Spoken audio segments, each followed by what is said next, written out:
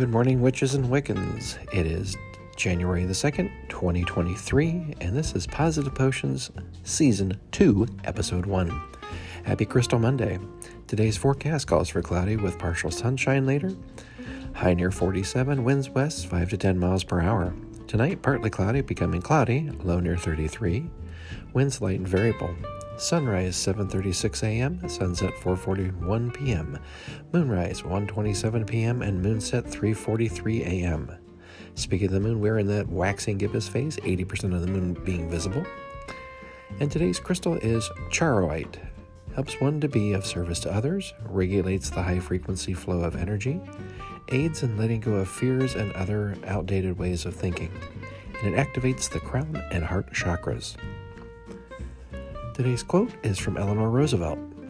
Remember always that you not only have the right to be an individual, you have an obligation to be one. And so from Sam and I, we wish each and every one of you a wonderful and magical day. Stay safe out there, and welcome to the new year.